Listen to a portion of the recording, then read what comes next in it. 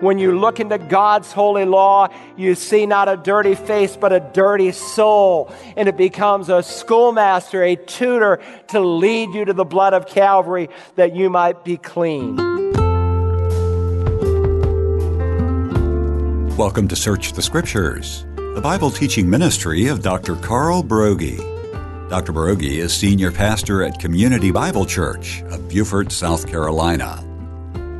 We're in a study of the book of Romans, and yesterday in a message entitled God's Superabounding Grace, we began looking at Romans 5, verses 18 to 21. In our study of Romans 5, we've already touched on the fact that sin entered the world through the disobedience of Adam, and how sin has progressively increased through the generations that followed Adam and Eve. Were it not for grace, those of us who are sinners, and that's each of us, would be without hope. But as our passage today reveals, the grace of God is abounding, and it covers all the sins of all who accept the free gift of salvation through Jesus Christ. As we pick up, we see that the Holy Spirit begins to reside in those who decide to follow Christ at the moment of their decision. If you've been saved, you have the Holy Spirit. Some of our dear Pentecostal friends historically taught, and some still do, that you get saved, and after you get saved, you are baptized with the Spirit where you receive God the Holy Spirit. But the Bible is very clear. All Christians, 1 Corinthians 12:11, have been baptized by the Spirit. All Christians have the Holy Spirit. So he will say in Romans 8:9, if you do not have him, you're not one of his. You don't get saved, become a child of God, and later get the Spirit. Now, there was a time in human history when that was true. Those 120 people up there in the upper room were saved people. And had one of them had a heart attack before the Spirit of God came, they would have went to heaven as believers in Jesus Christ. But that was the first coming of the Spirit. And there is a few rare exceptions in Scripture, like in Acts 8, where you have the Samaritan believers who actually are saved, but they are without the Holy Spirit.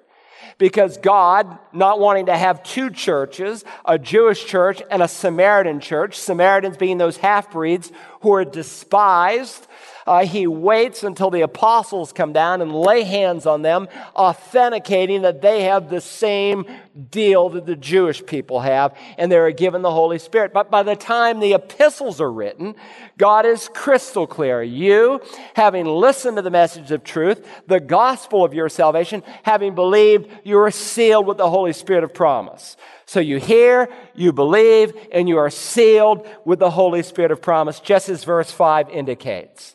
So if what Adam did, here's the point of verse 18. If what Adam did could affect the whole human race, even so what Christ did, his act could affect the whole human race. He wants you to understand that one act had an impact on the whole of humanity.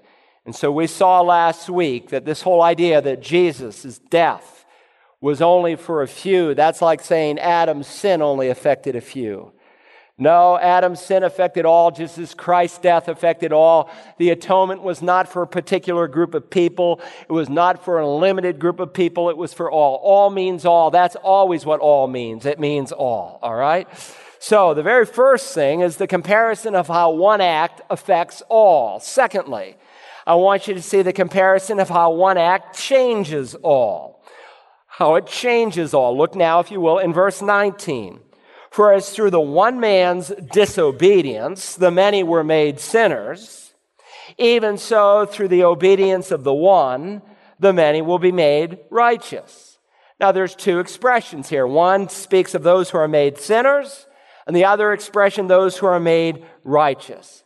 And understand, when God describes man as being made a sinner, when he's looking at Adam, and we were in and with Adam, it doesn't mean that that God created a being who was sinful.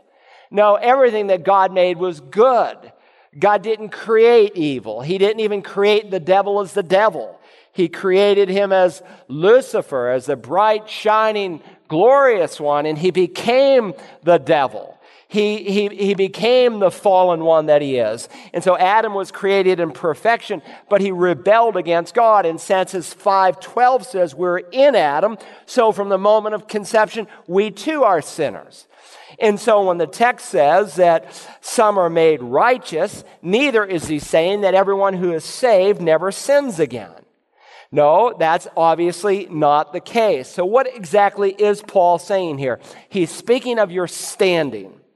You're either identified in Adam, made as a sinner, or you are in another realm, identified in Christ, made as righteous. And there's nothing in between. Throughout Scripture, you're either saved or you're lost. You're either one of Christ's sheep or you're one of Satan's goats. You're either in the kingdom of light or you're in the kingdom of darkness. But there is no in between. And so this morning, everyone listening to my voice, you're either in God's sight made sinful or you are in God's sight made righteous. And again, when God says a man is made righteous, it does not mean that he never sins. When Paul comes to the 7th chapter, he's going to describe the war within, the unhappy, wretched man, the unhappy Christian, and the struggle that he faces. John will write, if we say we have no sin, we're deceiving ourselves and the truth is not in us. If we say that we've not sinned, we make God a liar. And his word is not in us because God from Genesis to Revelation teaches that even his people sin. But he's speaking here of a conferred identification. He's speaking here of a status that a person has. They either have the status of a sinner or they have the status of a saint. It's what we studied in Romans 4 called imputation. And Abraham believed God and it was reckoned, or some of your translations say it was imputed to him as righteousness. He's speaking of a status that God confers upon you. And of course, he's teaching here through the obedience of the one, not just talking about Jesus living a holy life. In the context of his death, the many will be made righteous. Had Jesus come to this earth, lived a perfect life, and he did, never sinned, and he never did, and then ascended into heaven ever before he went to the cross, he could have saved absolutely no one. It's his obedience to the cross when Paul will say to the church at Philippians that Jesus humbled himself by becoming obedient to the point of death, even on a cross. Through that act of obedience, we can be imputed, conferred with a new status. Some of you know that my father was a practicing ophthalmologist for some 50 years. And I was always fascinated as a child when my dad would call from the office and say to my mother, you need to drive to Boston and you need to pick up some corneas because we need to transplant them. They've gotten more sophisticated in the whole process, but I would ride with my mother. We'd go to Boston. They'd give her this little container, and in it were a set of corneas. Most of you know the cornea is the window of the eye. And sometimes congenitally from birth, that is clouded. I remember my dad telling me when he was in the Navy in Guam, he operated on a number of Guamanians who had a clouded eye from birth, and so they couldn't see. Many folks, when they get old, sometimes they're animals. You'll see that old white specks begin to form in the eye, or in humans as well. So they cut out the cornea, and they transplant and put a new cornea in. I remember asking my dad one day, I said, I'd hate to be your first patient, when you take that knife and put it over the eye. And he said, well, before we ever do that, we would operate dozens and dozens and dozens of times on the eye of a pig. I said, why not a dog or a cat? He said, because the pig's eye most closely resembles the human eye. Maybe God had a joke in that, I'm not sure. And so they would operate on pig's eyes. Well, anyway, one famous cornea transplant was of a condemned criminal who was going to be executed for multiple murders. And prior to his execution, he offered his corneas for science. In fact, they allowed him to meet the man to whom the corneas were going to be transplanted. And when he died, they removed his corneas and they put it in the eyes of a man who then was able to see. Well, let's just suppose a policeman pulled over the man who received the corneas and said, you have the corneas of a convicted murderer, off to jail you will go. No, that would never hold in a court of law. Though the corneas were formerly in the body of a murderer, they were now in the eyes of a righteous person, of an innocent man who had never committed murder. And the judge would say, no, the corneas are now identified with a different person. This person is indeed not guilty. That really illustrates the doctrine of biblical imputation. You are either identified this morning in Adam, and if you are, you are guilty and condemned, and according to Ephesians 2, by nature a child of wrath, or you are identified as being in Jesus Christ as righteous. And this is a righteousness that he underscored in verse 17 that you cannot earn. It is a righteousness that is received by grace through faith as a gift. Now look at verse 19, because here's the point. Christ took upon himself what he was not, and he gave to me what I am not. He imputed to me righteousness. For, verse 19, as through the one man's disobedience, the many were made sinners, even so, through the obedience of the one, the many will be made righteous. I mean, what a fantastic new standing. This is what he is referring to in 2 Corinthians 5. If any man is in Christ, he is a new creation. Why? Because he has a new standing in Jesus Christ. When we come to Romans chapter 8 and verse 1, he'll say, there is therefore now no condemnation for those who are in Christ Jesus. And though according to the Revelation in the 12th chapter, the devil continually and habitually brings accusations before the throne of God, sinful acts that the people of God commit, they don't mean a hill of beans, because we have an advocate with the Father who has given us a new identification. But the Bible is very clear. There's no middle ground. Very often I'll ask people on a scale of 0 to 100. 0, I have no idea. 100, I have no doubt. How certain are you that you go to heaven? And they'll say, 25 or 50 or 62% or 28%. I always wonder how they come up with some of those numbers. But listen, it's either 0 or 100. You're either in Christ, identified in his righteousness, or you're outside of Christ, identified in Adam's unrighteousness. And one of these days, we're all going to leave this world, and the world we're going to is determined by which person we've been identified with. If you're in Adam, you will spend an eternity away from God in a place called hell, the lake of fire, Gehenna.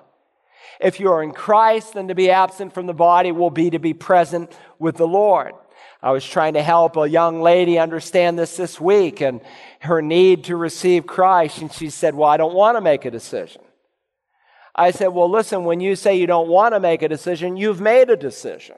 I said, if you go out here on Highway 280 and you're standing in the middle of the road and there's a tractor trailer bearing down and you choose not to get out of the way, you've made your decision. And there are consequences with that decision. Well, people say, well, I can't decide what I want to do, or I won't make this decision. You've made your decision. Listen, you're already out in Highway 280. The cement truck's coming right at you, and it can't stop. Jesus said, you are on the Broadway. He didn't say, well, don't get on the Broadway. In Matthew 7, he said, we're on the Broadway that leads to destruction. He's inviting us to leave the Broadway and to get on the narrow road that leads to life.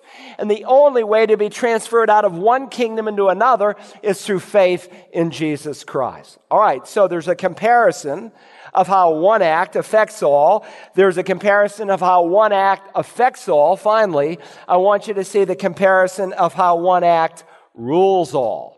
This raises a question that brings us to verse 20. Notice what he says. The law came in so that the transgression would increase, but where sin increased, grace abounded all the more. Now, Paul doesn't so much ask a question here as he anticipates a question. A question especially that Jewish people would ask. Listen, if righteousness is received, as you just said in verse 17, if it's a gift that is received and not a reward that is earned, if God gives us this righteousness as a gift, then what on earth is the function of the law? Things like the Ten Commandments. That's the thought. And people ask the same kinds of questions today. They say, if you are saved by grace and not by works, as you evangelical born again say, then what's the function of the Ten Commandments? Are you telling me that my trying to keep the Ten Commandments will not save me? Why did God give them? Well, he's going to give us a number of reasons before we're done with Romans. But initially, he wants us to see here in verse 20, the law came in so that the transgression would increase. Paul's saying instead of preventing sin, it brought just the opposite. It increased unrighteousness. The law came in so that the transgression would increase, but where sin increased, grace abounded all the more. Hold your finger here and turn back a few pages, if you will, to Romans chapter 2. Romans chapter 2. I want you to see something. I just want to remind you of something that we've already studied, because Paul brings up this issue several different times in the epistle to the Romans. He taught us that some of us know God's laws because God wrote it on tablets of stone or on pieces of parchment. And then there are other people who have never seen the tablets of the Ten Commandments. They never saw the first scroll or parchment of the law, but they also knew the law. How so? Well, if you remember here in Romans 2:14, and he's dealing here with Gentiles, and the word Gentile in the Bible can be used in a couple of different ways. Sometimes in deference to a Jew, a non-Jew being a Gentile, that's most of us here today, or as a synonym for a pagan, because most Gentiles were pagans in Jesus' day. So when he said, don't pray like the Gentiles, he's saying, don't pray like a pagan. Well, Paul here is describing the pagan. And he says in 2:14, for when Gentiles who do not have the law do instinctively the things of the law, these not having the law are a law to themselves. Now, two corresponding facts are given to us about Gentiles or pagans. The first is they do not have the law. And note, he says that twice here in verse 14. Externally, they did not possess the scriptures. They did not hold into their hands the scrolls. God entrusted the scrolls, the parchments, to the Jewish people. Now, Gentiles could go and could hear. They could become God-fearers. They could become proselytes or Gentiles who converted to Judaism, but they weren't given the law. The oracles of God, Paul says, were given to the Jewish people. But secondly, while they did not possess the Old Testament law, internally they did. How so? He says they are a law to themselves. Now pay attention. A Gentile, a pagan, who does not have a Bible, who does not have the Scriptures, instinctively does the things of the Scriptures. How so? In that they are a law to themselves. Not in the sense that they formulate and create and make their own laws, but within their heart, God wrote His law. And so I told you before of one of my missionary friends in Papua New Guinea. And when he went there to the Arumba people, literally, they've got spears, they're in loincloths. And yet these people thought it was wrong to steal from one another. They thought it was wrong to commit adultery. They thought it was wrong to murder. And in that community of 28,000 people, there were consequences. How was that possible? These not having the law, because they're a law to themselves. He further explains, verse 15, in that they show the work of the law written in their hearts. Their conscience bearing witness and their thoughts alternately accusing or else defending them. And so while they do not have a Bible in their hands, they have the requirements of the law in their hearts because God wrote it there. And that's why man's law, if it's a good law, is based on what the theologians of centuries past called natural law. That is that, and by natural law, they meant that law that God has given and written into the hearts of all men. And so we have in the executive branch, we have in our Congress, everyone from our president to our vice president to scores of people in the House and in the Senate of every party who are saying that homosexuality is okay. That goes against what God has said. And when you hear a politician or a preacher say that, those are people who are suppressing the truth and unrighteousness. They are going against what God has clearly said in nature. Even nature itself, the Bible tells us that this is a wrong kind of thing. How do we know that? Because God wrote the law into our hearts. And God help a nation.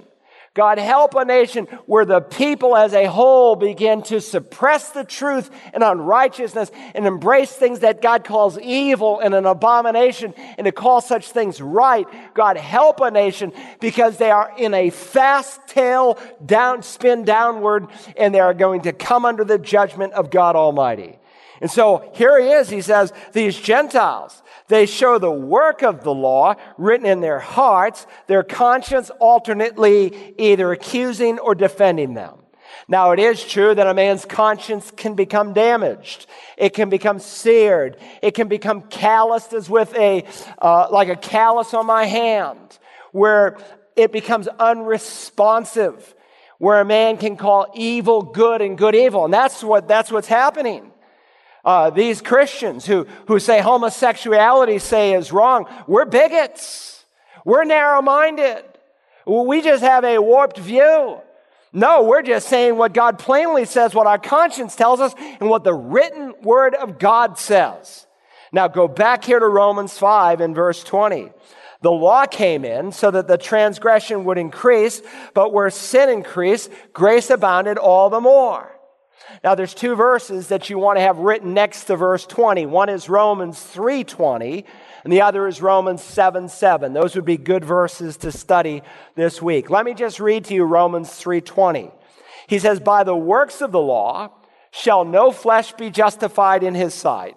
If this morning you're trying to get a good status with God by the works of the law, by the things you do, it's not going to happen. By the works of the law shall no flesh, no person be declared righteous, saved, forgiven in his sight. Then again, why was it given? Paul tells us, for through the law comes the knowledge of sin. One of the purposes of God's law was to show us again what sinners we were. It was never given to save us. It was given to reveal us. It was given to expose us. It was not given to redeem us, but to show us our need for a Redeemer. For through the law comes the knowledge of sin. Now you might want to turn over a page or so in your Bibles to Romans 7 and verse 7. He will bring this up again. And again, these are not the sole purposes of the law. This is one purpose. The law is good, Paul will say, and God's going to use it in the life of the believer. But in Romans 7:7, what shall we say then? Is the law sin? May it never be. God forbid the thought. On the contrary, I would not have come to know sin except through the law. For I would not have known about coveting if the law had said, you shall not covet. You see, whether God's law is written on a piece of paper or written in your heart, it is there.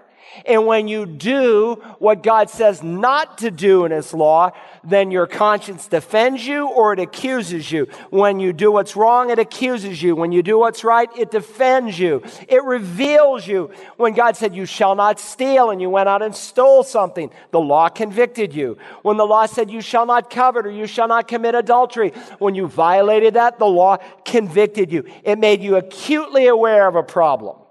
To the church of Galatia, Paul said it in these words, the law has become our tutor to lead us to Christ. I like the old King James. It says, wherefore the law was our schoolmaster to bring us on to Christ that we might be justified by faith. And so as Luther said, the function of the law is not to justify, but to terrify. It's like a mirror. You looked in a mirror this morning and you saw dirt on your face. You didn't take the mirror and rub it on the dirt. It would only smear it. No, it showed the need and you went to the basin and you washed. When you look into God's holy law, you see not a dirty face, but a dirty soul. And it becomes a schoolmaster, a tutor to lead you to the blood of Calvary that you might be cleaned.